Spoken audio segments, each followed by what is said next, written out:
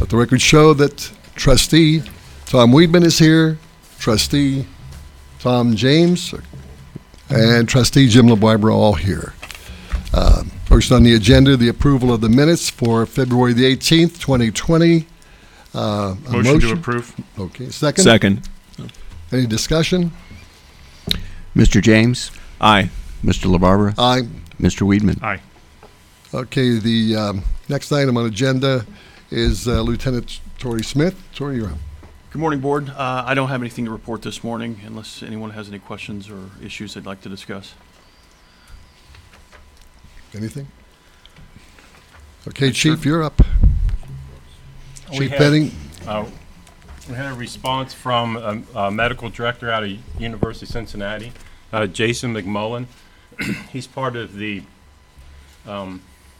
medical director team that runs out of UC, and we've got a quote for $15,000 from him, which medical directors usually run between $15,000 and $22,000.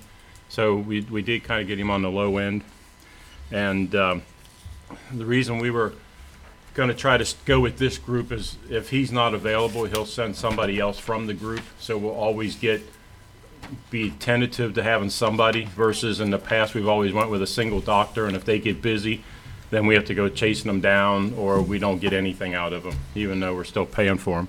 So talking to a lot of the fire chiefs in the area, they highly recommended this group because they get good service out of them, they get good training out of them, and you pretty much get your money's worth versus a doctor that gets so busy you can't make time for you. So at this point, if I could get your approval to proceed on with this, then I'll notify him to get a contract together. We'll send the contract to the law director, and then you can vote on, do a resolution on him after we get the contract done up and everything. Yeah, I Hey, think it's Chief, good. what are we getting for $15,000? Well, we have to operate under a medical director's license, a doctor's license, because of our narcotics. Besides that, with the Academy of Medicine requires that the medical director does QAs on on 10% of our runs. They want to QA any runs that involves pediatrics, any runs that require a death. They have to QA any runs where we have repeatedly gone back to the same patient more than once. So we have to maintain a medical director for narcotics and to run under the Academy of Medicine's. And that's a statutory obligation. Yeah, it's definitely. And then besides that, any of our DEA drugs that we use, basically the narcotics, sedatives, and that sort of thing, that we get through the DEA, the medical director has to sign off to get a drug through the DEA. So we can't just go get it ourselves. Okay. So it's one of these, in the medical field, the upper person that's got the medical degree that we have to operate under. So we have no choice but to have one if we want to stay as paramedics. Okay. I move we proceed with the plan as outlined by Chief Penny to move ahead with the UC medical director service. I'll second that. That's all I have. Okay. Don't you have the capital blanket Yeah. PO? We gotta settle the motion.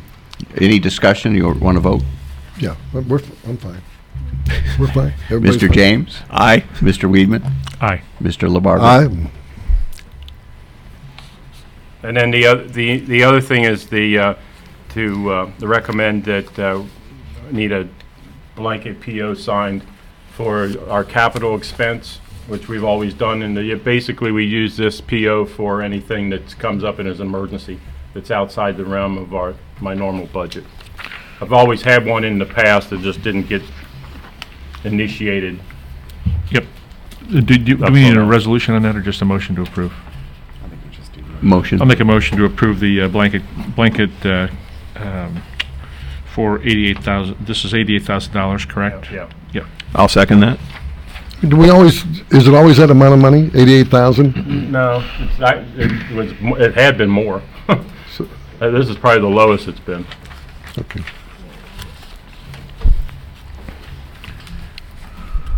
Mr. Weedman? Aye. Mr. James? Aye.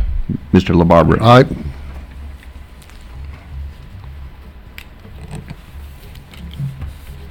Chief, you all done?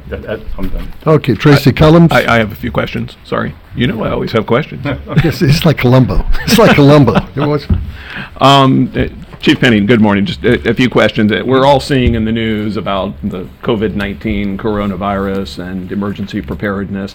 I've seen in the news that in Seattle and in the Washington State area where they've been especially hardly hit, one of the groups that's been hit have been the first responders from the fire department who are under quarantine. There are talks of equipment shortages too. I know there's a lot of frightening stuff in the media, which is overblown, but first of all, do you have all the equipment you need to move ahead with masks or anything like We that to do. the extent they're We useful? we have the N2 mask on the units. The rest of the stuff is basically your anti bacterial sprays and gels. No, we have plenty of that. The worst problem with that kind of disease that is out there is to recognize it. I mean, it mimics the flu, it mimics colds, it mimics a lot of things, and because they don't have a way to test it right now, we don't have any way of really identifying it. You can walk in on it and not know it. So, and I'm sure the first responders out there were probably in the same. They're probably in the same situation where all of a sudden you're treating somebody that's got the sniffles, and boom, you just contracted it. You know, so it's very hard to recognize it. But with our guys, we basically just if there's any doubt, suit up. You know, put the stuff on, try to be prepared, and then just wash yourself down, wash your hands, do your antibacterial stuff, and just make all the precautions you can. But we do have everything on the units Okay. to do that. It's not to say that somebody's not going to get, can't get connected to it, but hopefully, I mean, the precautions are there. Okay, so are you For us. confident we have whatever plans we need in place and you've got what you need? As it stands right now, unless they come out with something different, or something that says this is what you have to have, and depending on how scarce it is, if we can get it or we don't already have it and we have to get it, the situation can change. But as of the way they're treating it right now, yeah, we're okay. Great, And, thank you. and Chief, at our Thursday night meeting, you're going to do a small presentation on readiness for this and things in general. Yeah. Great. Okay, Tom?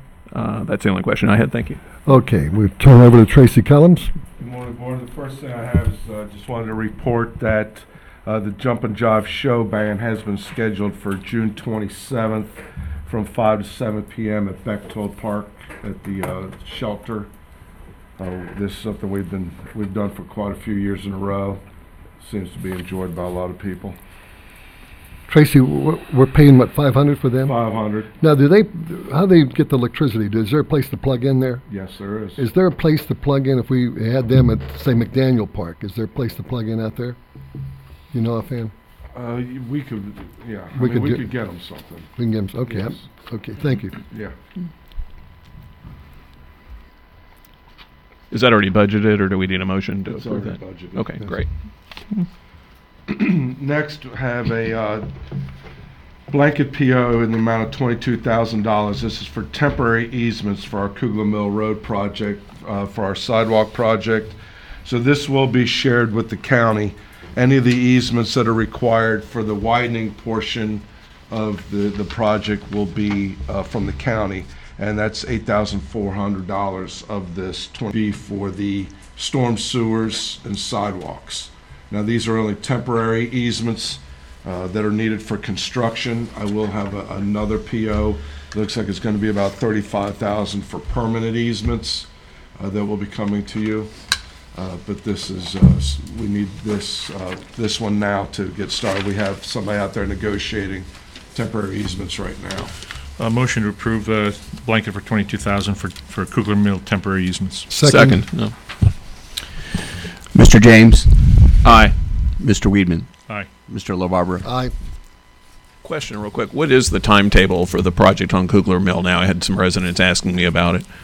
So we're looking to bid probably later this year. Originally, we were scheduled to bid in June, but the easements have been, this work for the easements has been pushed back a little because the establishment hearing with the county got continued a couple times and pushed us back. So we're looking at bidding sometime in the fall to early winter, so they can start utility work. There will be no real road construction or anything till next year. Okay.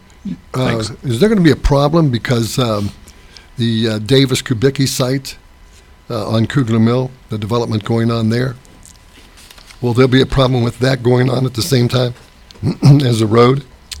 Shouldn't be. They're going to There access. shouldn't be. They're going to access the other I mean, side. they're going to access off of Galbraith, aren't they? Well, they've been I accessing mean, they're off of just doing demo off Only of Kugler demo. Mill. only them. that'll be And done they'll before access. then. Okay, good. Okay, Yeah. Tom. Okay, next, I'd like to ask you for a motion to advertise. This would be for our curb replacement program this year, looking to replace curbs on two main roads that we have, Marlette up north and Bayberry in the south. That would complete curb replacement in both of those subdivisions. Motion to advertise for 2020 curb replacement program. Second. Mr. Weedman? Aye. Mr. James? Aye. Mr. LaBarbera? Aye. And then I have the RFP submittal from Kenwood Montgomery Road Traffic Study. I believe you've all received a copy of this. This is the one that we put out. That TEC rated the highest for. He asked me to get a proposal from them. If you've looked through it, there's quite a lot contained in this: field data collection, development, trip generation, analysis, also capacity analysis reports, filling out a grant. They will put a grant application together for us also for any work that would be decided that needed to be done. The fee for this is $27,840. My thought is to hold up on this and see what kind of a response we get from prospective developers on that site. And I think we have two so far. Is that right, Mr. Work? Yes. Two at least, yeah. I think we should move forward on this. We don't want a developer's engineer to be dictating to us what is right and what is wrong. I think we should much prefer to have our own engineer telling us, giving us the facts versus, as you probably know from developments, developers will bring in a civil engineer and tell you whatever they want to hear. And so I think we should have a much more objective view of this traffic situation, considering the fact that this goes through the main part of our business district. So I would much prefer for us to go out and do this, apply for the grant. Hopefully we'll get a grant on it as well, and have them reporting to us versus reporting to the developer. What portion of the fee would the grant cover, Tracy? The grant will not cover a portion of the fee. The grant would be to complete any improvements Okay. that the study said needed to be done. Okay, so we're on the hook for the 27. All right. And it's access management standards in no resolution. Can we find anything about access management? And in no minutes of any meeting, could we find anything with access management? So again, I think we put this on hold. I think it was discussed each time we acquired property there, when you use tax increment financing funds, you can only use those funds for a specific purpose that is dictated by the TIF agreement. In this case, when we use tax increment finance funds and we acquired that property, we acquired it specifically for the purposes of access management. We can't go out and buy it because we want to put a carnival on there 3 times a year. We can't go out there and buy it for a whole host of reasons, but we can. There are certain things that are dictated by the tax increment financing service agreement that allow us to use that money for those purposes. In this case, we couldn't, so we had to have a purpose for it, and that is the purpose. That's always been the purpose. Not only that, we all know that our biggest problem with traffic flow is Montgomery and Kenwood Road. Why would we not want to study this to try to figure out how we can better that intersection? I cannot understand why there could be any opposition to this study.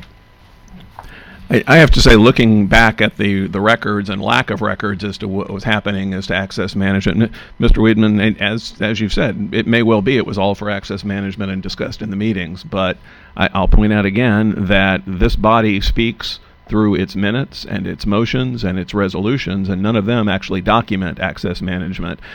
So could you walk us through the history of some of that? For example, the Taco Bell site, which everyone likes to talk about. What's the history of how we ended up acquiring that? What was the specific purpose for that one in isolation to the others? And how did we go about negotiating it? I think when we purchased the apartments, one of the things that we, at the time, and there is a traffic study that was done by Brandstetter Carroll, I believe, that actually showed an access road that ran through there.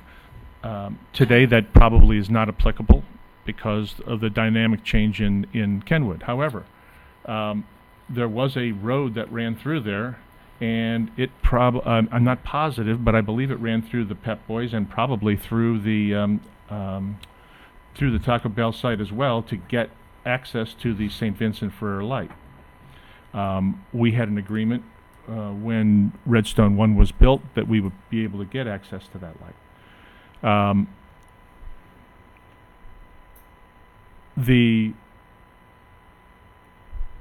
We always anticipated that there would be some development on that property with the residuals, so you have to create access management for the anticipated development on that property. If you don't, then you won't have any traffic flow at all. So consequently, yeah, that was for access management not only for Montgomery and Kenwood, but also in anticipation of further development of the property of which we own, the residual which we would not use for access management. So, which is kind of common sense. The Brandstetter Carroll traffic study, do we have access to that in the township record somewhere? Ray, have you come across that? I haven't seen it, but I haven't looked for it. Okay, Tracy, do we know where that is? It's here. It's here. I've seen it, Okay. but I can find it. I'm curious. There was a meeting in the fall where a woman came in, or last summer possibly, and pulled out something that she had marked master plan on, which Mr. Bickford at the time said she had marked that on there. Is that the study, or? I believe that is. Okay. I'm not positive, but I believe sure. that is. Right. Okay. I would like to see that, actually, and some of the history of this before I'm prepared to move ahead. I think we do need a traffic study there. I'd prefer to be in control of it, too, as you noted, rather than having a developer do it. But I'd like to spend a little time considering that before we actually move ahead with this. Are we looking at a deadline as to the proposal that TEC has put to us, Tracy? No, I don't. There'd be no deadline. They would be fine. There's 60 days in here that they would review it, but that would be after. We can always get an extension. Okay. I'd like to take a look at those things possibly by this Thursday evening. I'd be ready to make a decision, but I'm not certain. I'd like to look at those things. We've waited a decade, so Did we have a motion, or There's- I don't think we did yet. we don't We need don't have a one. motion. Okay. We don't need one.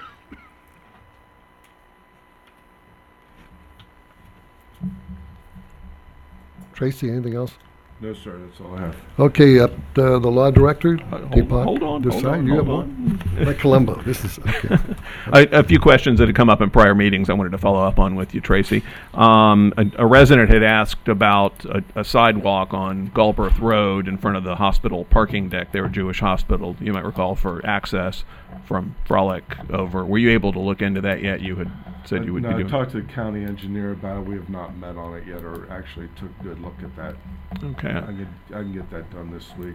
Okay. I had the thought that the hospital, perhaps in the interest of building goodwill in the community, might be willing to work with us on that as well. It might be useful for them as well to access to their campus. Perhaps we could work something out with them as to the land and covering the cost of the sidewalk. Something to explore there. All right. Also in a prior meeting, I think I had asked about whether there was a current rental agreement for use of the ball fields by Moeller, and we understood there wasn't a current one, and either Mr. Desai or you were going to look into that. Do we have any update on that? There was not an agreement. There was just dates that they had submitted. There's no written out agreement, though. I mean, like anybody else that rents it. Well, they had a contract years ago, Yes, and I understood they there were... is no contract now. Okay, should there be, if they're regularly using it, to make sure we understand who's liable for what if something happens and someone's injured? Yeah, Mr. James. So I've been working with Fran Barrett, who is handling a zoning matter for Mueller, and he went to, hope I'm pronouncing it right, Mr. Hisdu, and Heisdu, sorry, Mr. Heisdu, and received permission to represent Mueller in getting that contract together. So we should have something to present the board in the near future. I'd anticipate no later than the second workshop meeting this month. Great, thank you. You're welcome. Okay. Let me see.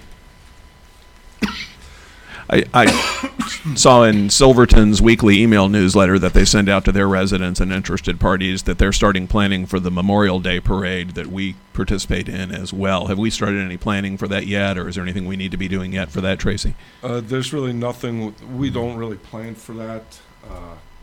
We're just asked to participate in it. I believe Chief is in it with Camp? Yeah, with Tom Camp. Tom Camp is the one that organizes that.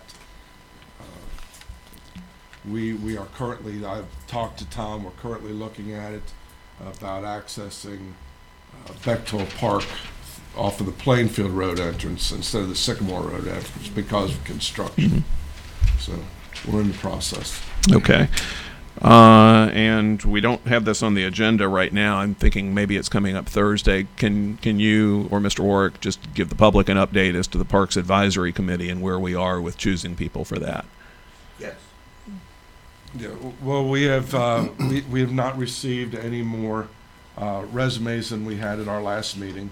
There is going to be an article in the newsletter like you asked for, so we have not really proceeded with interviews or anything because we were going to wait until the newsletter went out and we saw what kind of reception we got from that. Okay, and just to clarify, we're not actually requiring resumes, of course. We're requiring submissions of some kind of interest. We set up a plan that Mr. Warwick had drafted that I think we approved in our last meeting, which has 6 members on the board. I don't know that we're setting that as a hard and fast rule either, but that's the plan at least currently for it. I would like to see us moving ahead. It would be great to get more applications from the newsletter, and that's going out soon, but we also need to get moving ahead with this. So, If you I have 2 things. Schuler, I requested the 2019, all the bookings for the baseball field, and Moeller wasn't included in any of those. And then, but I got all the other fields and saw what was going on. And I also asked for Schuler for the hall we have at Schuler, and there was no documentation of anybody reserving that. And apparently Mike McEwen, our past Parks and Rec director, had that, but nobody can find that. So if we can find that, I'd just like to see that. For the 2019? For last year, For the yeah, whole just year? for last year to see who booked that room, and the ball field and the Moeller site, obviously. And there, I see we have tournaments there, and it's it's a prime, it's the prime baseball field around. Yes, No it question is. about that. You guys do a great job there. I had asked Jason in the last workshop to have his 6 recommendations. That was unfair for him to come up with 6 to give us today. I think we should the board should look at all the, have him interview people, have him interview the people at his discretion, each one though, to talk to them. And I think we should move forward quickly on this and not wait to see necessarily the response from the newsletter, the spring newsletter, because that's going to be going out. It'll hit people, am I right, Beth, middle of March? We're talking the end of March, Could even be into early April with people, end of March. So this is something we want to get started on anyway, because to get some ideas that, and Jason has some great ideas, I understand. So I think maybe we should move forward with at least heading in that direction, do the interviews, and we can always add on to the park board or go with 4 people rather than 6 or whatever. And that's all I have.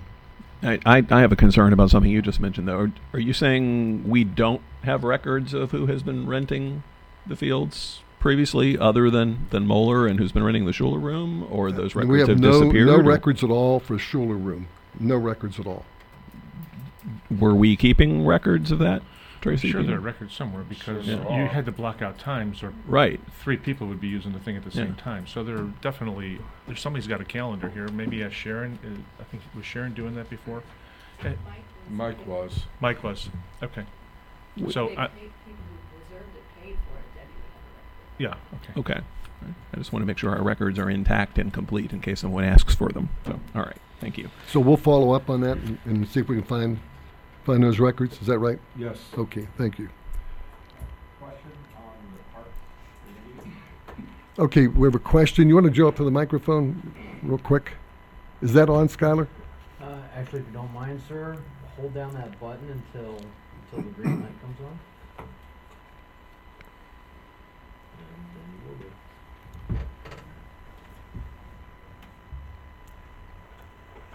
Is it on?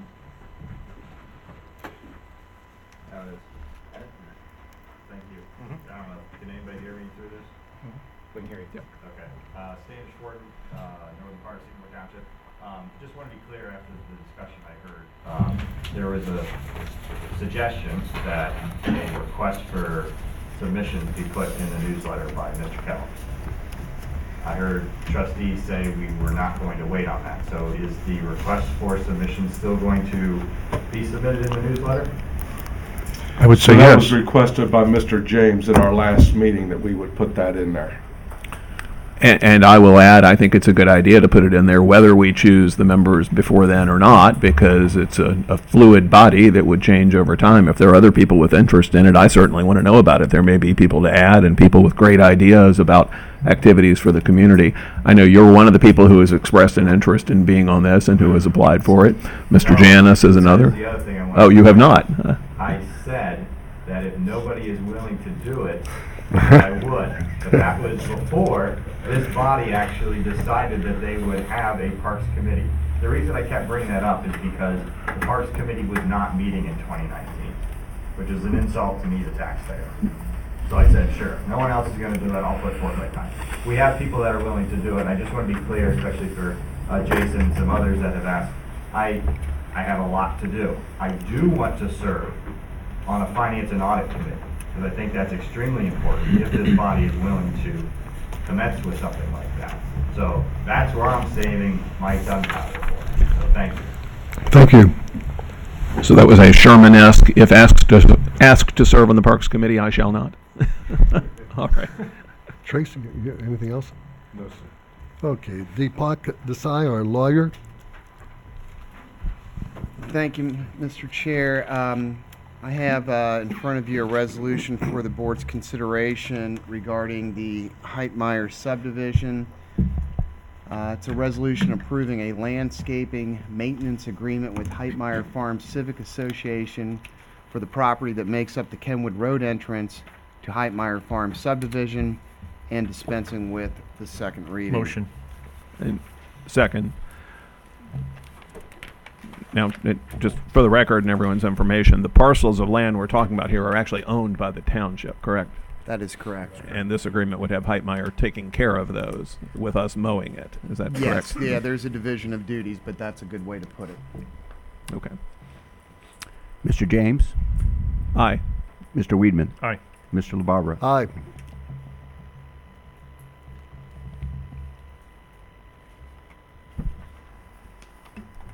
Mr. Desai?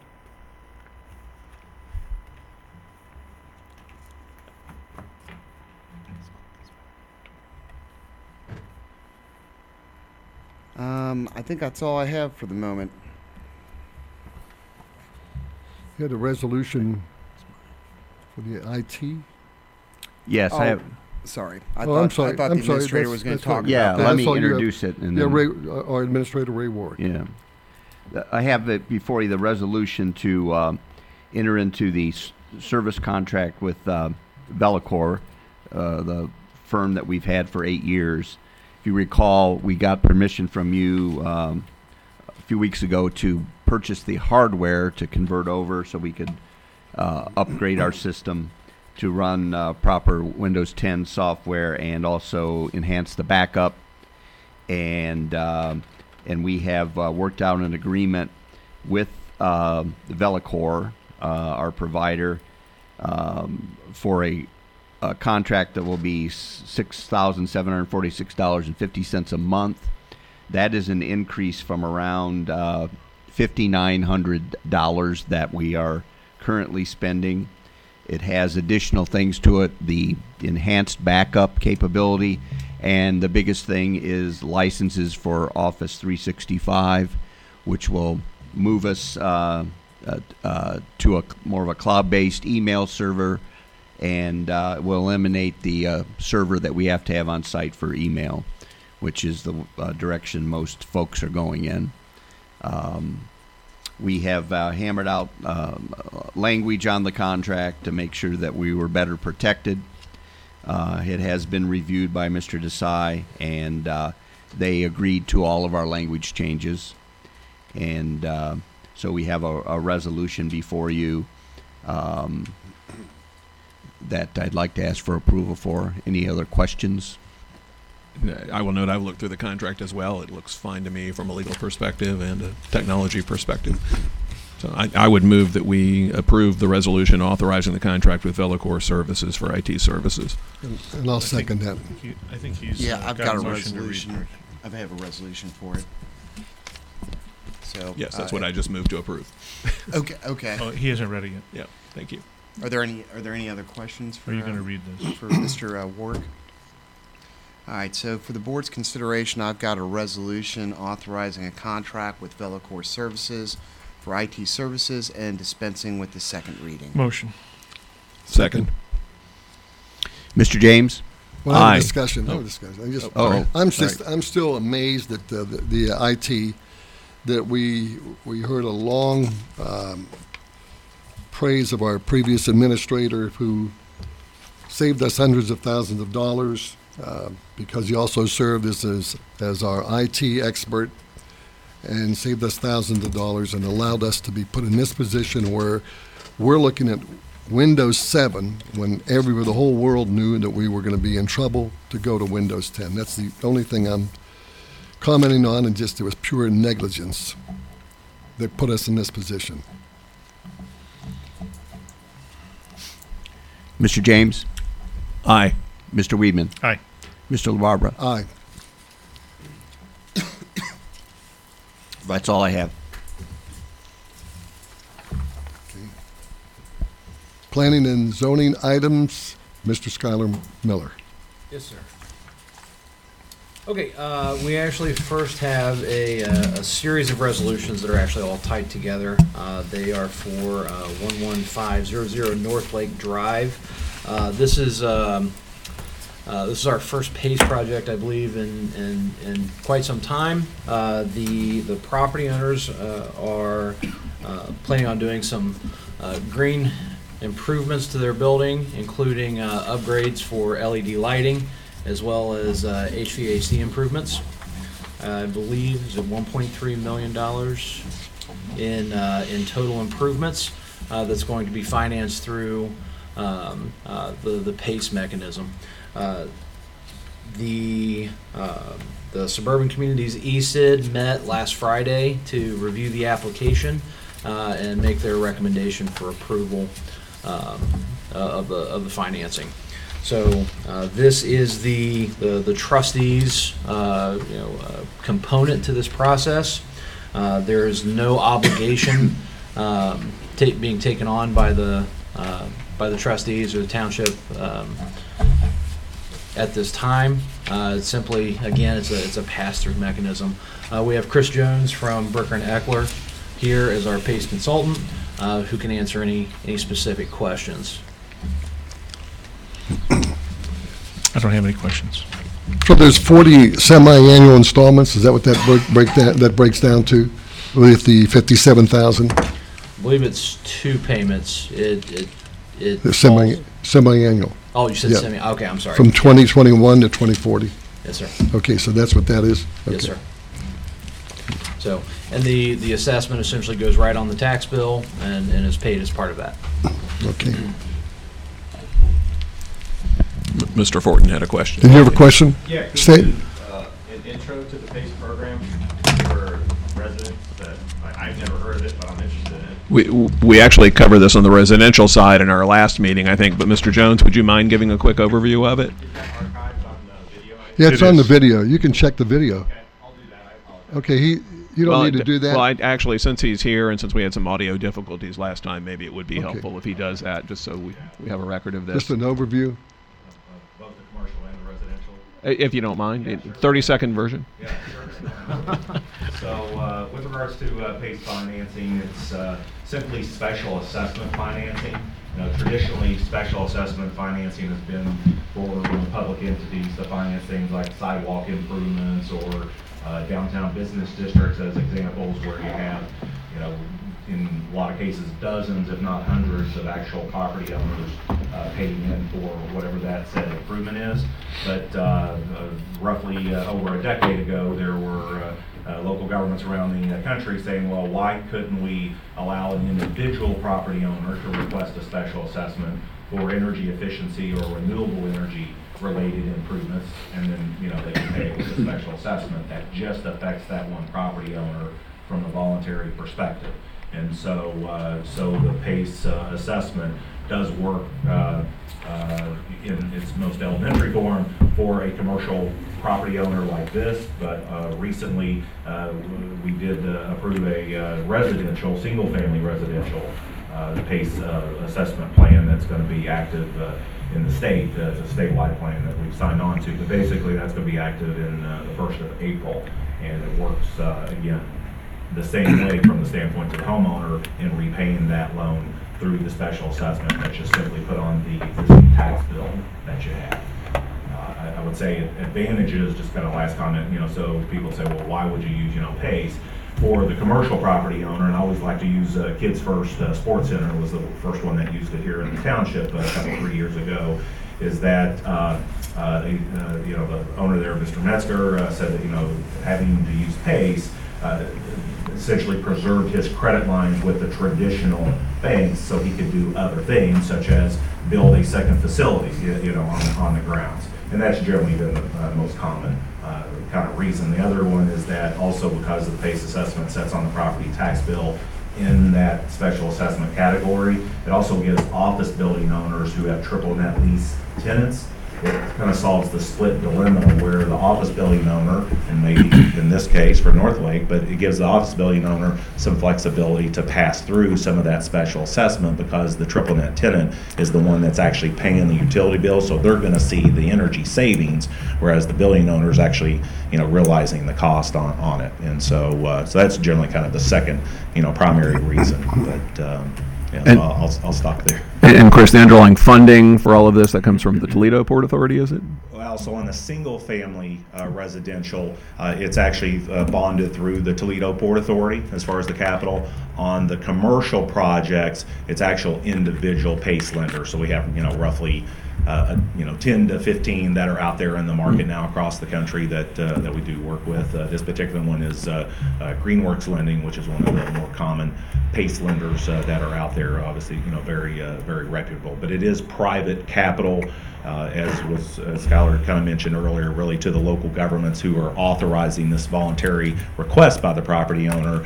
If for some reason there was a default or a foreclosure, the township is not responsible for paying that. The only thing that is, actually in the legal documents that the township's responsible for is when the, county, auditor, sends the special assessment payments to the township. It's their obligation then to forward those to the PACE lender. So is there administrative responsibility to the township for these? So, so it's kind of a two-part. One, there is an energy special improvement district that is created, and there is an administrator for that special improvement district. for the for this current, and as Skylar had said earlier, we call it the Suburban Communities Energy Special Improvement District. Sycamore Township was the one who founded it, but others, this Ohio State Energy PACE law allows for physically adjoining local governments to join into that special improvement district. So, at this time, Blue Ash and Sims Township and Sharonville and Deer Park, amongst others, are part of that energy special improvement district. Thank you. Thanks. I have a resolution for the board's consideration. It's a resolution approving a petition for special assessments for special energy improvement projects and a plan for public improvements and declaring an emergency. Motion. Second. Mr. Weedman? Aye. Mr. James? Aye. Mr. LaBarbera? Aye.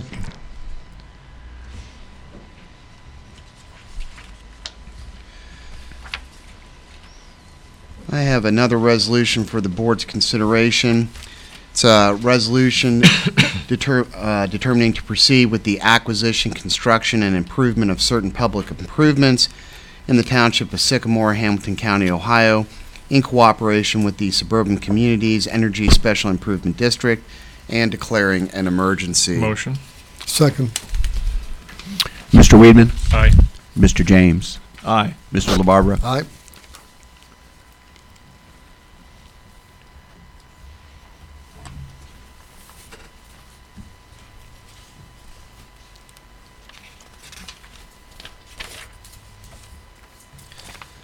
I have another resolution for the board's consideration. It's a resolution approving the necessity of acquiring, constructing, and improving certain public improvements in the Township of Sycamore, Hamilton County, Ohio, in cooperation with the Suburban Communities Energy Special Improvement District, and declaring an emergency. Motion. Second. Mr. James? Aye. Mr. Weedman? Aye. Mr. LaBarbera? Aye.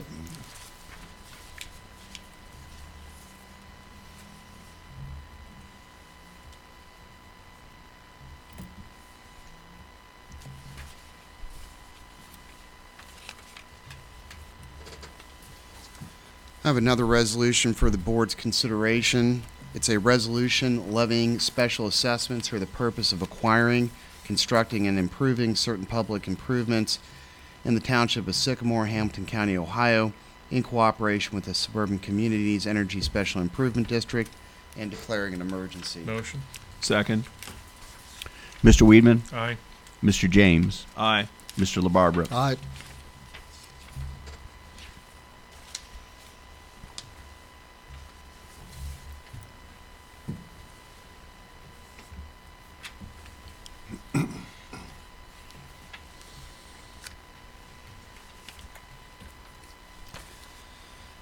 I have another resolution for the board's consideration.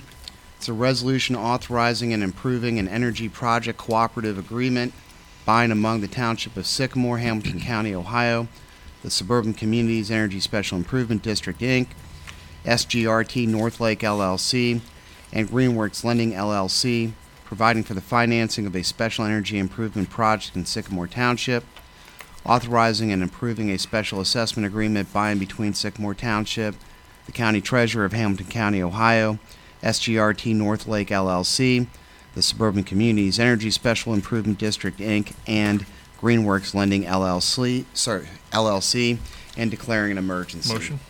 Second. Mr. Weedman? Aye. Mr. James? Aye. Mr. LaBarbera? Aye.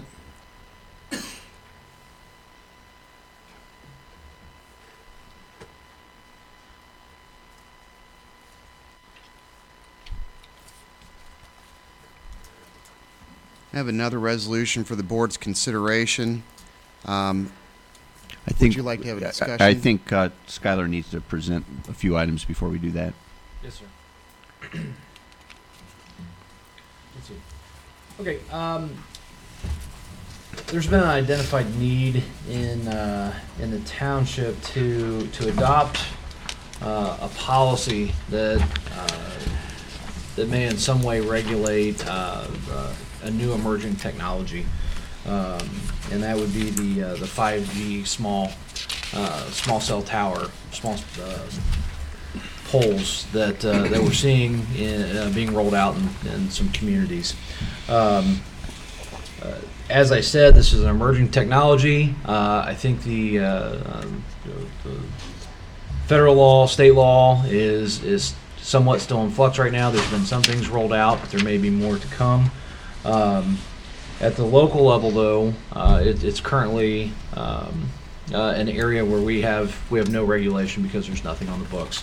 So the policy that is in front of you for approval is kind of a collaborative effort with myself, Mr. Kellums, and his department staff to try and get at least a version 1 on the books, so that we do anticipate receiving applications sometime this year, possibly in the very near future.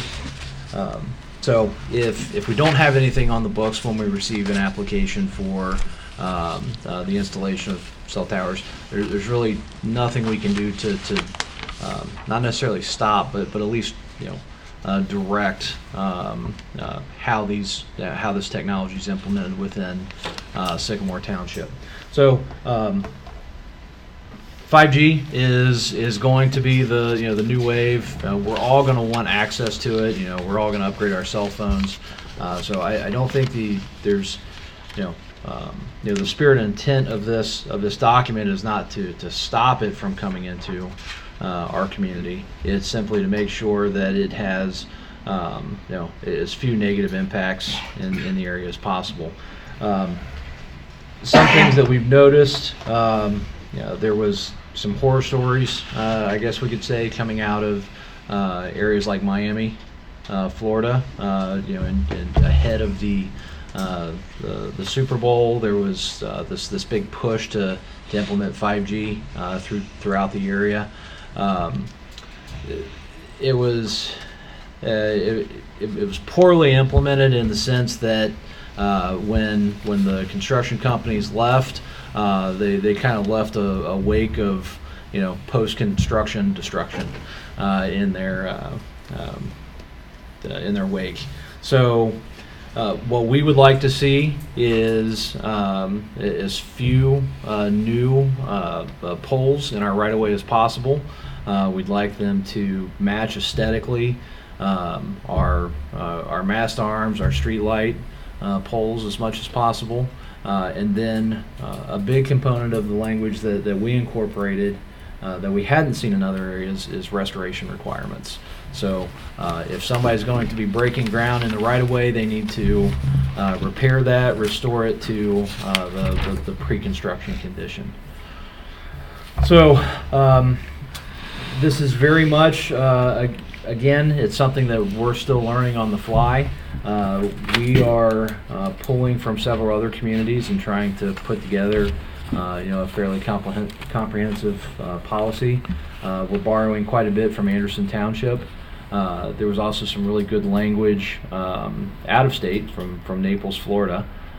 They adopted some language in light of what they saw in Miami.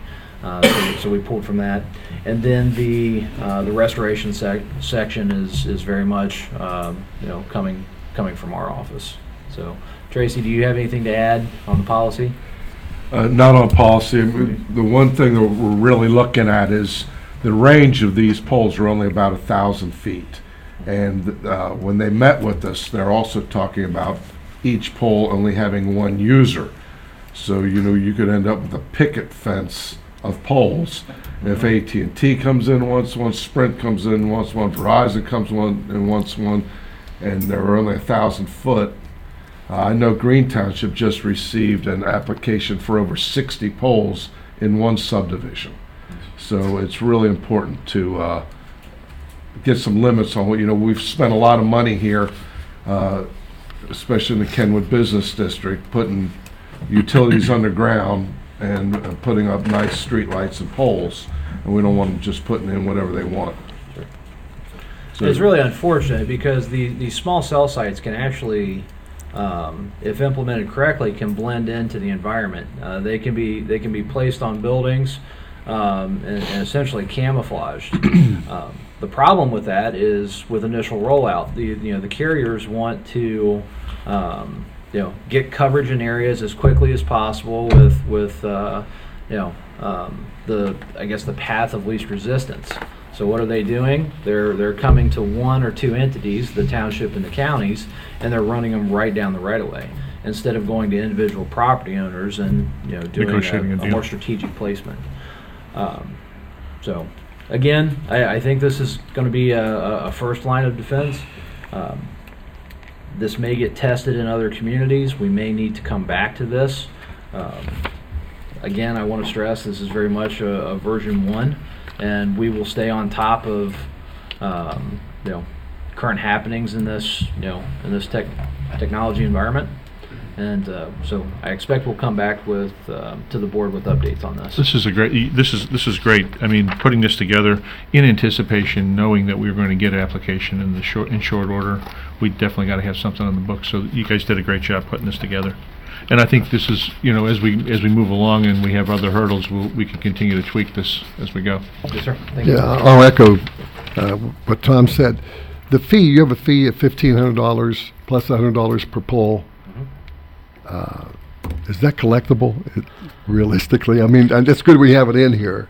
I had a question about that, and then Probably a question for Mr. Desai. In part, that is a question for Mr. Desai. I will say that is in other policies that we looked at before drafting ours. And I'll also say that that's not even the largest fees. There is going to be a review element when these applications come in. It's going to take Sure. significant staff time because they're working in our right-of-way. There's going to be inspection requirements that our staff are going to be tasked to perform. Also, by adding the component where the fee goes up per pole, I'm sure it's a drop in the bucket for a big carrier, but maybe it's some sort of reasonable deterrent to limit the number of poles in a project.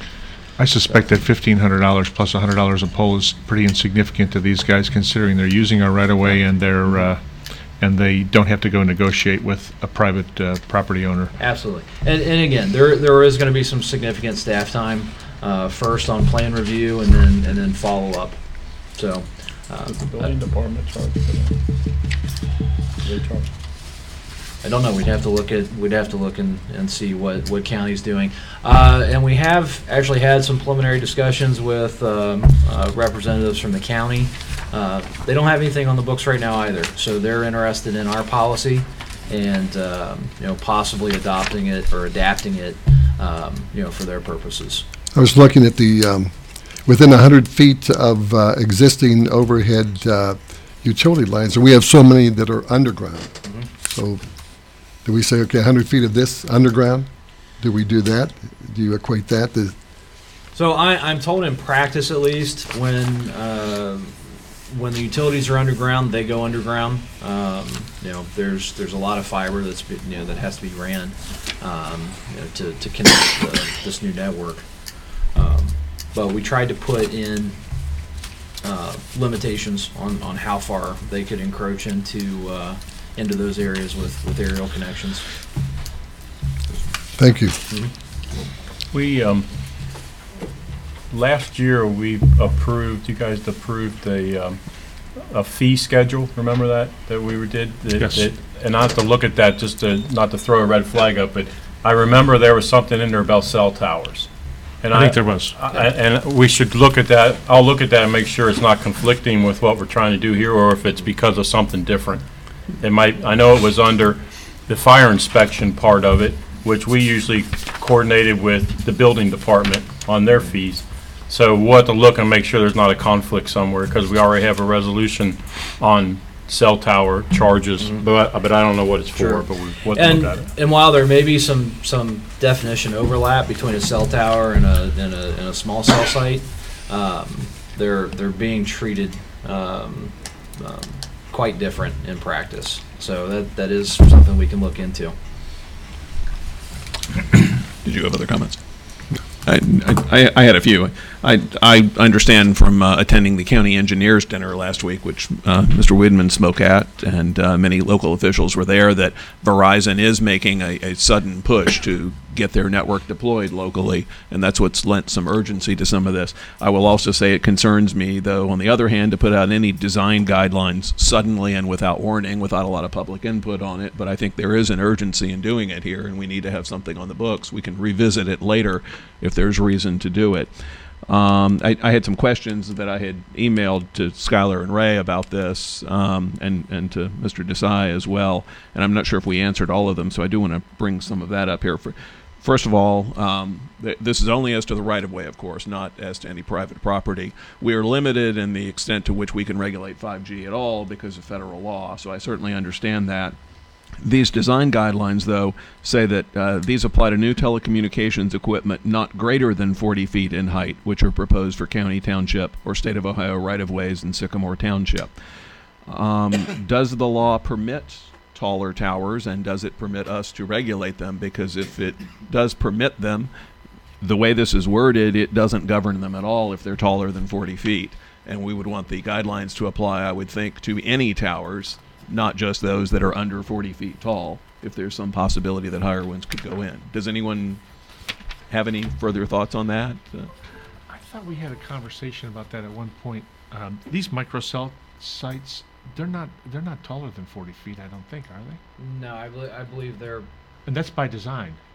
I believe so. That's not to say they can't be, but. But they may not be a microsite at that point. Yeah, based on what I'm being told by representatives from that industry, their towers are 40 feet.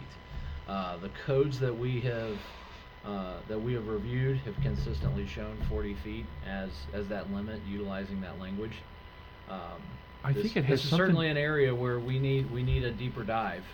Sure, I think it has something to do with the technology, that they don't want it to go that high. They want to keep it low because they're using, I don't know if they're using ground waves or how it works exactly. So I'm kind of doing this on the fly, and I apologize, but this is a diagram, or this is an illustration from a recent OTA presentation on small cell. And basically what you're looking at is three kind of separate eras of cellular technology. You have the 2G that moved into the 3G, 4G in the center, and then you have 5G. The towers have also reduced in size at during this whole phase. So as the towers go down in size, you need more of them for coverage. The number of sites go up. I think it really has to do with how they manage their bandwidth and how many people. They want fewer people per per site. Connected at any one time, so that they can better manage that network. So I don't think, while they may be able to do a 100-foot 5G tower, perhaps that allows for more connections than what they're actually looking for. I guess the other thing, could we, and this maybe goes to you, Deepak, might we be able to put in a provision where we prohibit any tower exceeds 40 feet? Right, and that was one of the questions I emailed you too. Yeah, so I took a quick look at this, and I will just say that a lot of it's based on what's in the Ohio Revised Code. The 40-foot comes from the Ohio Revised Code, so it's kind of a definitional thing, as I understand it. So I think what Mr. James and Mr. Miller have said makes a lot of sense. We know that there's an urgency. While we might prefer to vet this fully in advance, it probably makes sense to go ahead and try and get something on the books. And in the meantime, I can work with Mr. Miller and Mr. Wark's office to refine anything we need to refine. And I think that's fine. If we're able to legally limit the height and cap it at 40 feet, we should do that. If not, we should not mention 40 feet at all. Frankly, we should apply to any towers because technology might change over time and they might get taller. Yeah, So, yeah. And luckily, you know, I've got the benefit. We did this for the city of Montgomery a year ago, so I went back and looked at the resolution we did for them, and that 40-foot piece is in there as well and tied to the ORC. So we'll address that, and then also your concern about, which is valid, about what about things higher than 40 feet. So we don't want people coming in and building 160-foot towers. Right, and technology has a way of suddenly changing faster than resolutions or the law does. So if we're broader up front, then we can have those things in place. Another concern I had that I mentioned in an email to y'all, and I don't know if this is something we can incorporate in the plans going forward, but sound emitting equipment is something that we should prohibit if we have the authority to do it. I know we already have sound resolutions anyway, but I think I mentioned to some of you, we had an annoying situation in our neighborhood and probably in others in the township where a company that I think was one called Current years ago was offering power line based internet service to residents, and there were a bunch of boxes placed on the poles that had battery backups in them, and the company stopped offering the service and apparently abandoned the equipment. And if it's not Current, I apologize to Current, but I think their name was on the box. And the darn thing started beeping after a while when the batteries died. And there was one in our neighborhood that I think beeped for 3 or 4 months before I finally called Mr. Kellums, and I think he was able to take care of that one. And then another one started doing it a couple years later, and Duke Energy was able to go knock it off the pole. But I don't think we want legacy equipment put around that is going to be annoying our residents with mysterious beepings out of the ether one day. So maybe we should govern that as well in a future revision of this. Yeah, I've added that to part of the review process, so we'll let you know about that, Mr. James. Okay, thank you. Thank you. And the other thing that we added, that maybe we can also work on is that severability clause. Because this is new legal territory, new technology, there's a potential for it to be challenged. I'd hate for the whole thing to get thrown out because of one issue. So how can we layer this document so that it better protects our interests? If there are no further questions, I have a resolution for the board's Go through.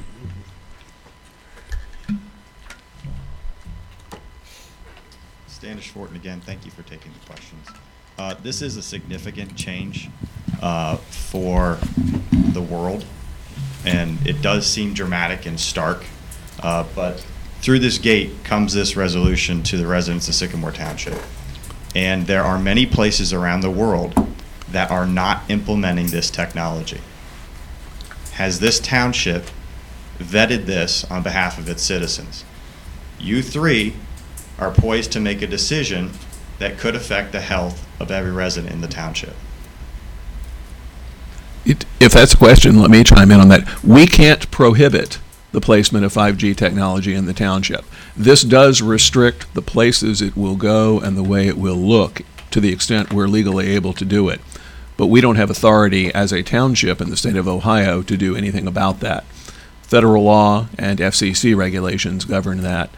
So we don't have that authority. This has nothing to do with the actual placement of 5G. It's how it will look and where it can go and where it can't go. So to the extent we're able to do there's nothing that. this township and our trustees can do to prevent this from happening. There was actually a law passed by the Ohio State Legislature that went into effect August 1st of last year, severely limiting, as Mr. James has suggested, municipalities and townships' ability to regulate small cell tower. So your concerns are noted, but unfortunately, the Ohio State Legislature has deemed 5G to be for the benefit of the public interest and has severely restricted local government's ability to regulate it. The policy that we're considering is trying to regulate it within the limited power the legislature has given us. Understand, this is purely an urgent matter for Wall Street. Has nothing to do with Main Street. Everyone knows when you go in to get an x-ray, you put lead on. No one really understands the implications of what this is going to do to our bodies. My family specifically lives in Sycamore Township because we found a subdivision that does not have high power lines. People do make those conscious decisions because of their education based upon science. I also want to point out that this will probably be prohibited from being attached to any fire station. Do you all know that?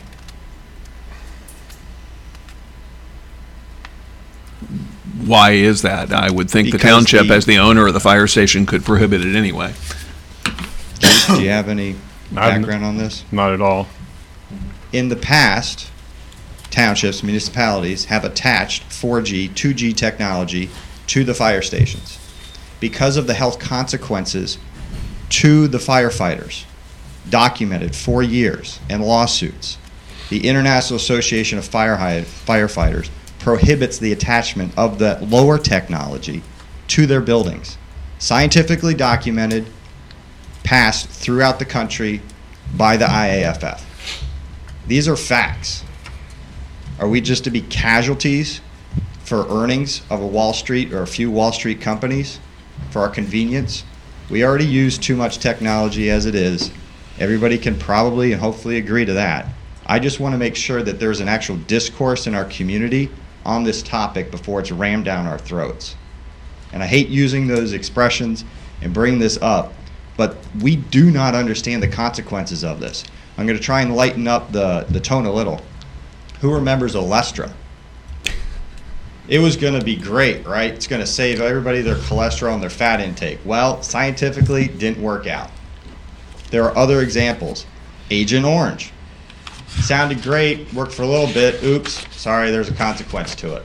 We don't fully understand the technology based upon my research, especially with what the firefighters have gone throughout this country, and that's on a lower scale. There needs to be a discussion on this. And I've heard people are looking for Sycamore Township to lead on this. County doesn't have anything right now. Why can't we simply have, and we've got a lot of institutions in Sycamore Township that have knowledge on this, a discussion. Maybe there's somebody that can allay my concerns, but I would hope that our township can facilitate that, especially when I hear a picket fence approach. If that happens and there are casualties based upon this 5G, it could affect Sycamore Township a long time. So I just want to be very cautious about this. Thank you. Mr. Fortin, Yes.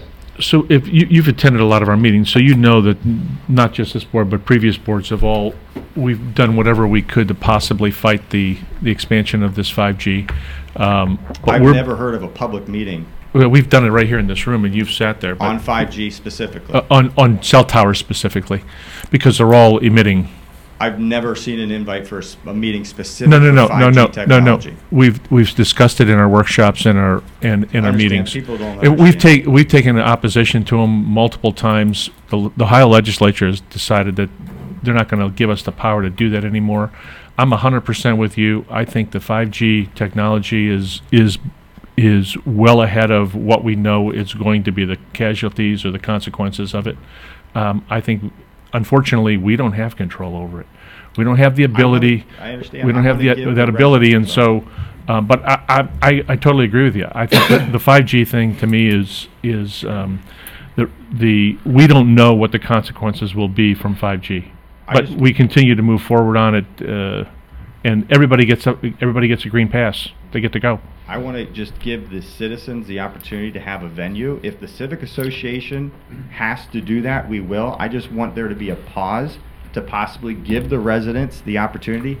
I'm sure 99% do not know, as you put, Deepak, and I do remember that there was a bill passed, but I don't remember the specifics of it. I'm sure that they don't understand that it restricts what this entity can do. I just want to have a discourse publicly, and I would appreciate the township, because this is, there are entire cities around the world that have put a ban on this stuff. And I just hope that our entire township would take a pause to organize a meeting to bring the great minds of Sycamore Township together to have a discussion. That's all I'm asking.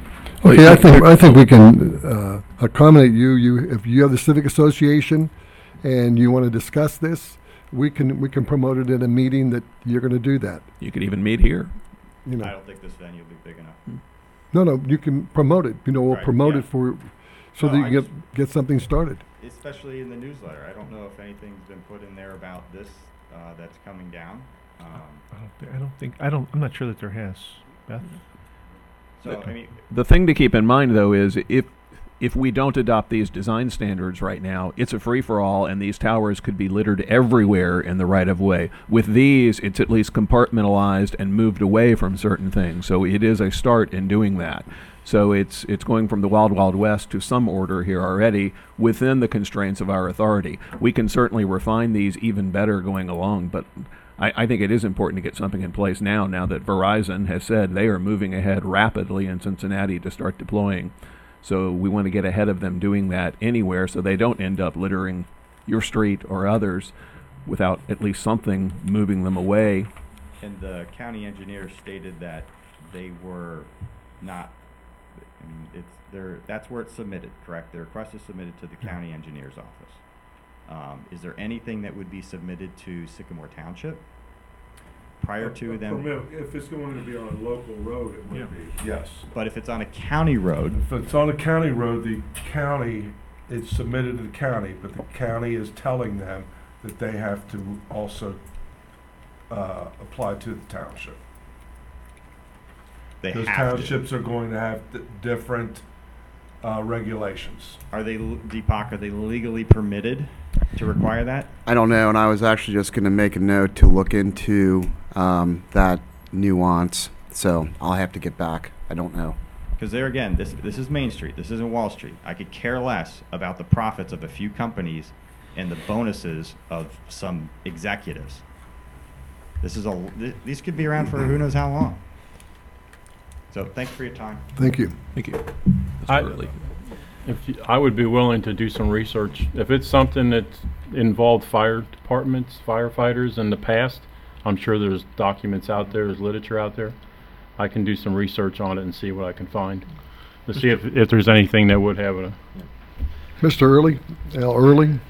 Al Early, 8120 Glenmill Court. To Mr. Weedman's point, I do remember discussions in not executive sessions, I didn't know who was there, in workshops about the 5G. There was cosmetic concerns, but there was That was one of the big concerns. discussions, was the cosmetic. I do recall that. Yeah. And I guess the way I look at this, listening to what Standish just said, not so much for myself, but for my grandkids I'm thinking about, whatever. You know, I think his point is well taken. There's been a lot of things that have been, this is the greatest thing since sliced cheese or sliced bread or whatever you slice.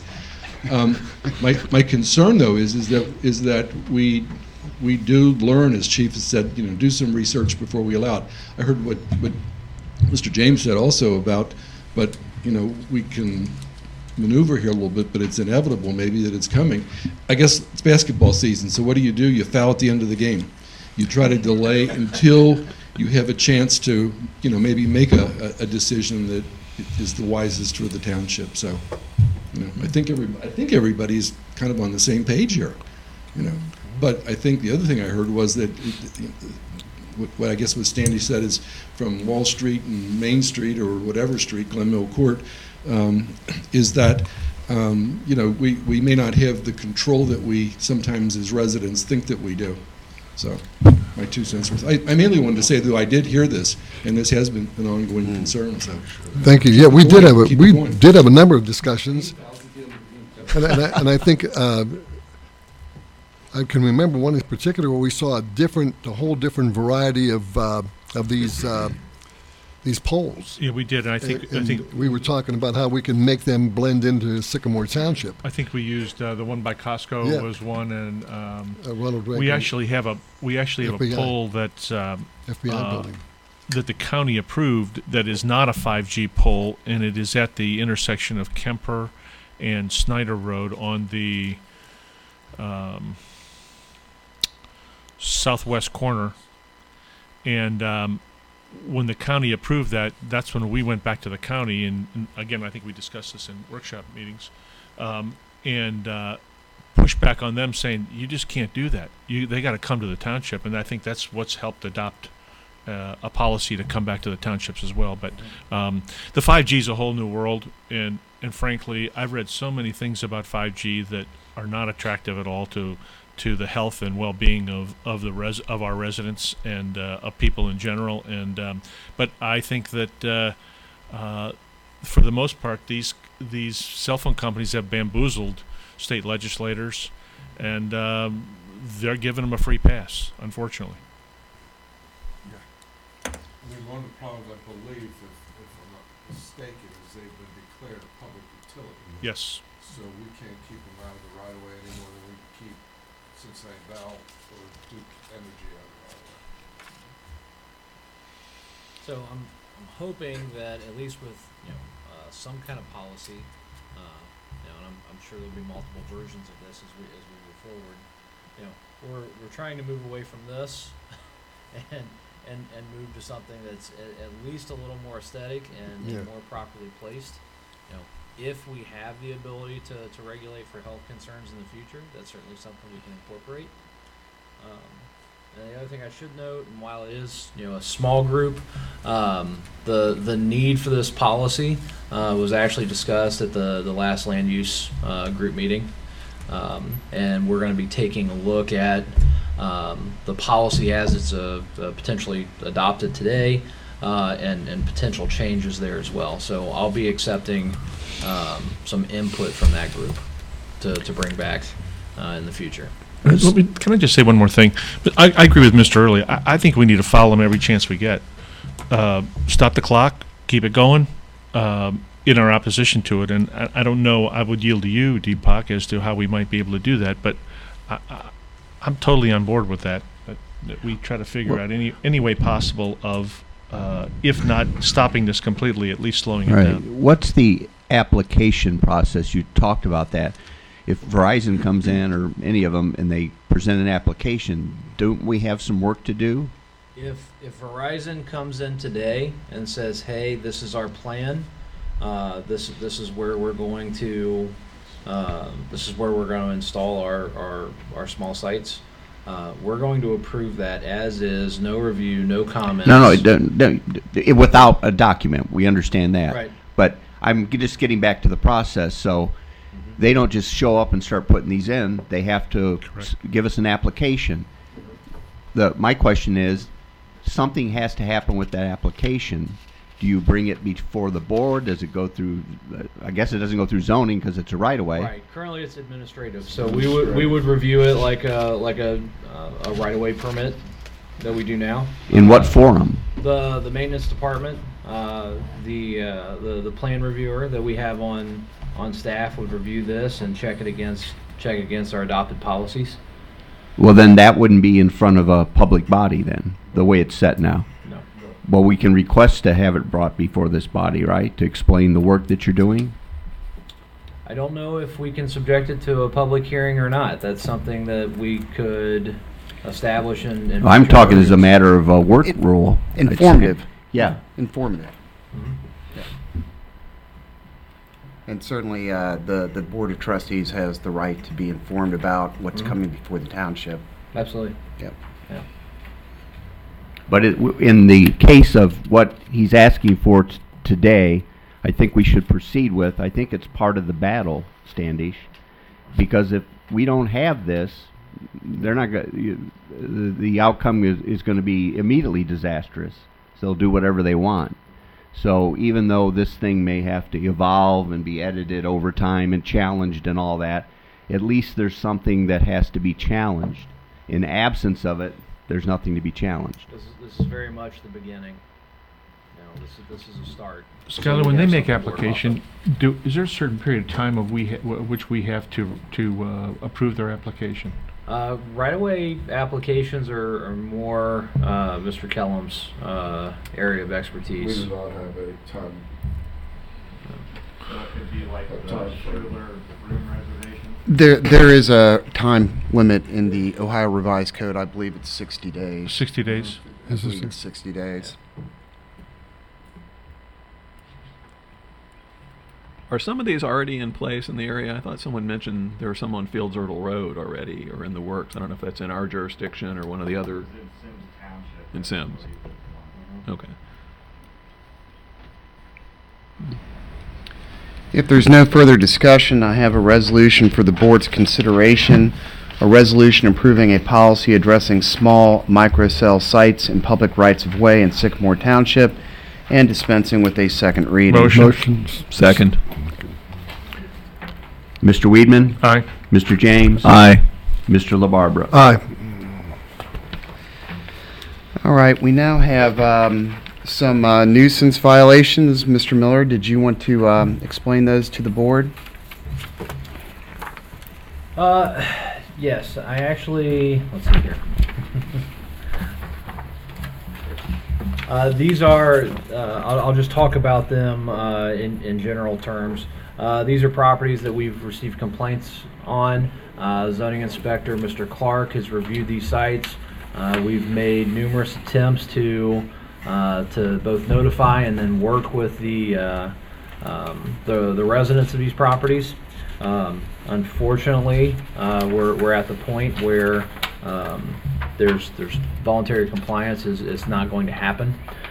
So we're escalating our response. So with these, we will declare the property a nuisance, and we will entertain bids from a private company to go out and make to do abatement.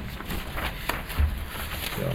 I believe 3 of these are removal of vegetation, trash and debris and the like, and then we have 1 junk vehicle as well. You should have photos of in your packet. Do you have any questions about those? Can you put the photos up? These are black and white in the packet, and they're kind of hard to make out. Yes, sir, I can. I actually took them out of this. I didn't want to highlight people's properties in public, but I can do that. If you would, please. Thank you. 1 second. And I recognize that concern, but if they are part of the resolution in some way, then they should be made public.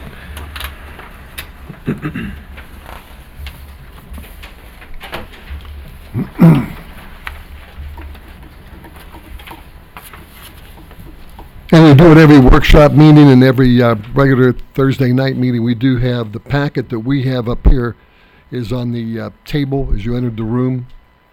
There was two of those there, so that you can check it out when you come in.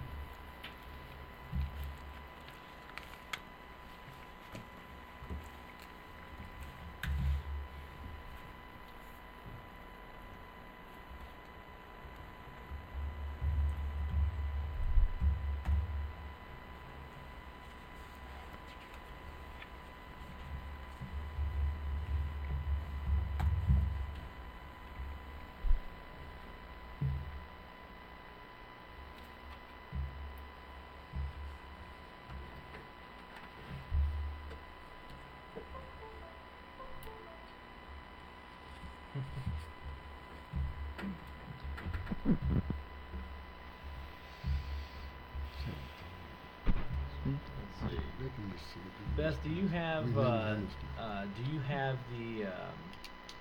the packet on the drive? On the website, actually.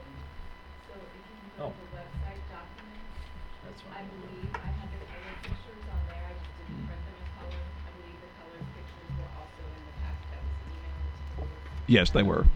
Thank you. And thank you for doing that. I just didn't print them and bring them with me. If you go to documents, Skylar. Oh, okay, I see it. Our community documents, you'll get the recent documents. Sorry. Go up to our community, then hover over documents, go to recent documents. I got it. Yep. And it should be the first one on the top. So, or actually, there it is. So hopefully they're in color there. Okay, there you go. They might be sideways. Yep. See if that's the. That was it, I think. That was it. Yeah. Is that it? Yep. Let's see.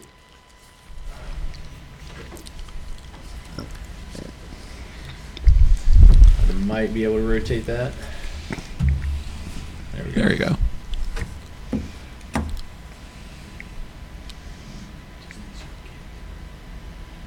Let me ask, because this is the first of these I've been exposed to here as a trustee now.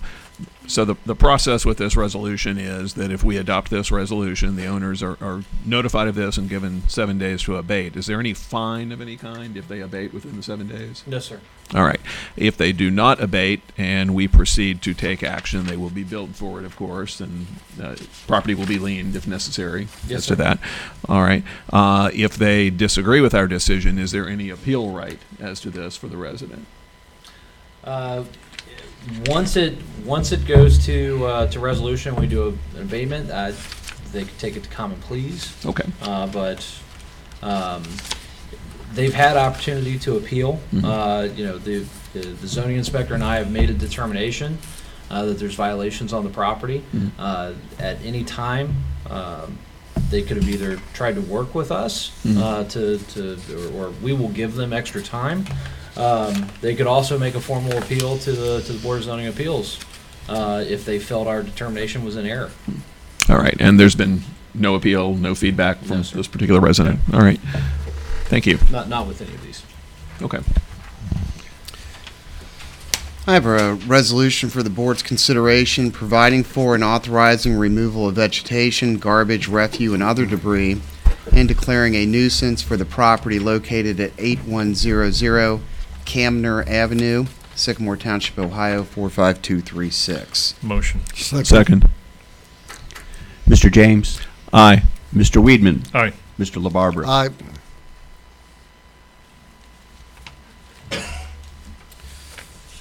I have another resolution for the board's consideration, a resolution providing for and authorizing removal of vegetation, garbage, refuse, and other debris, and declaring a nuisance for the property located at 12121 3rd Avenue, Sycamore Township, Ohio 45249. Motion. Second. And a question, just in the lower left quadrant there in the photo then, is that a bunch of trash strewn in front of the garage or barn? Yes, sir. That's refuse. Okay. All right. Thank you. Mr. Weedman? Aye. Mr. James? Aye. Mr. LaBarbera? Aye.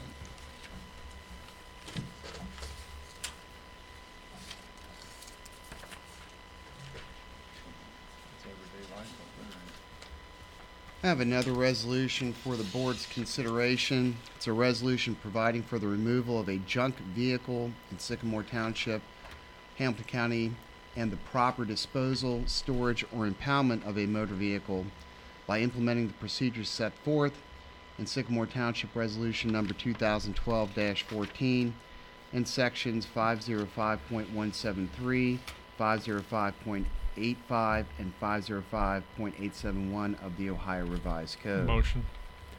Second. So we know that's not operational? It is not. You can see the tires are flat. I don't believe it's properly licensed. I believe actually the way it's sitting, it's actually at least in part on public right away. Okay. Mr. James? Aye. Mr. Weedman? Aye. Mr. LaBarbera? Aye.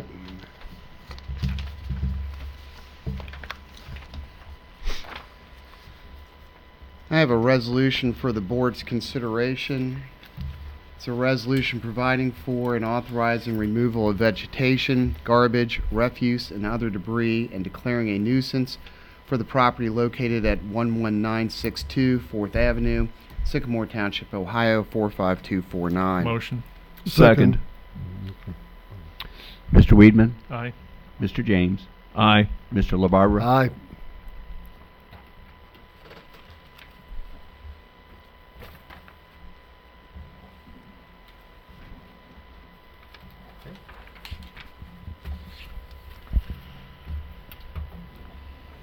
All right, the only other thing I have is we have a vacancy on our Board of Zoning Appeals. Our alternate member has formally resigned from her position. What I would like to do, and actually what we've already planned for, is to advertise the position in the upcoming newsletter. As an alternate, I'm not too worried about maintaining quorum during the vacancy. I'd like to make the position and the give the community an opportunity to send letters of interest on this and make it as widespread as possible. So I'm happy to give a little bit of time to make sure that it's properly disseminated through the newsletter and on our website. Good. Good. That's good. Do we need a motion for that? I don't think so. No. I don't think so. It just Who resigned? Glassmeyer? Yes, Julie. Julie Okay, Glassmeyer, thank you. All right. Thank you. Sorry to put you on the spot. No, that's fine. It was escaping me at the moment. So yes, Julie Glassmeyer. Thank you, Skylar. Mm-hmm. So our fiscal officer is absent. Trustee items, I don't have any at this time. Mr. James. A few questions. First, we did have on the agenda pay bills and read receipts. Is there anything we need to attend to, even without the fiscal officer here? No, that was an error. I should have taken that off the agenda. Okay, thank you. And by the way, the automatic stamping of the check signatures is working, and so when Mr. Porter's here Thursday and we approve everything, he just has to sign the register, and you gentlemen don't have to sit in there and sign all the checks. Thank you. Thank you. Very good. Let me ask also, if I may, where is Mr. Porter? Why is he absent? He was in a court hearing this morning. Ah, okay, very good. All right. Hopefully representing somebody as opposed to being beat. I believe he was being paid to be there. As an I think we advocate. should have actually noted that in the front side as well. Yeah. That Okay. he's absent because of a court hearing. Yeah. Sure. An advocate, not a party. Correct. That's always the best way to be there. Let me see if I had any other notes here. I think that's it. So thank you. I just have one item. Did we get the markings for the township vehicles? Kevin Clark, his vehicle, and I think you wanted the light set up in the back for his vehicle. How are we coming along with that? And also Tracy's vehicle. We're waiting for a price. Our mechanic has already contacted them, also on both the lights and the lettering. So it is in process. Okay, good. Thank you. And actually, there was one thing I meant to mention, if I could. I wanted to thank Mr. Kellums for getting his department to get the lights fixed up at the Schuler building. I meant to tell you that when I was walking up to see you in an event there last week, and someone interrupted me to hand me something, and I got distracted. So thank you for getting that working. We just have announcement changes. They're on the agenda sheet. Time change for the CIC meeting Thursday, March the 5th. This Thursday, that's at 6 o'clock here at the building. Tax Incentive Review Council meeting will be Thursday at 6:45. Special Board of Zoning Appeals meeting Monday, March 9th, 4:30, right here in the Township Building. Canceled the Zoning Commission meeting for Monday the 9th. Canceled the Board of Zoning Appeals meeting Monday the 16th. And for scheduled meetings without changes, see the published calendar that is Motion to adjourn. available. Well, wait, this Thursday we also have the JEDS meetings at 4, Yes. 4:15, Yes. 4:30, and 4:45. No Okay. change. Thank No you. Just change. noting that for the public here. Thank you. Motion to adjourn. Second. Okay, mark the time at 10:35. Our township meeting in Sycamore is adjourned.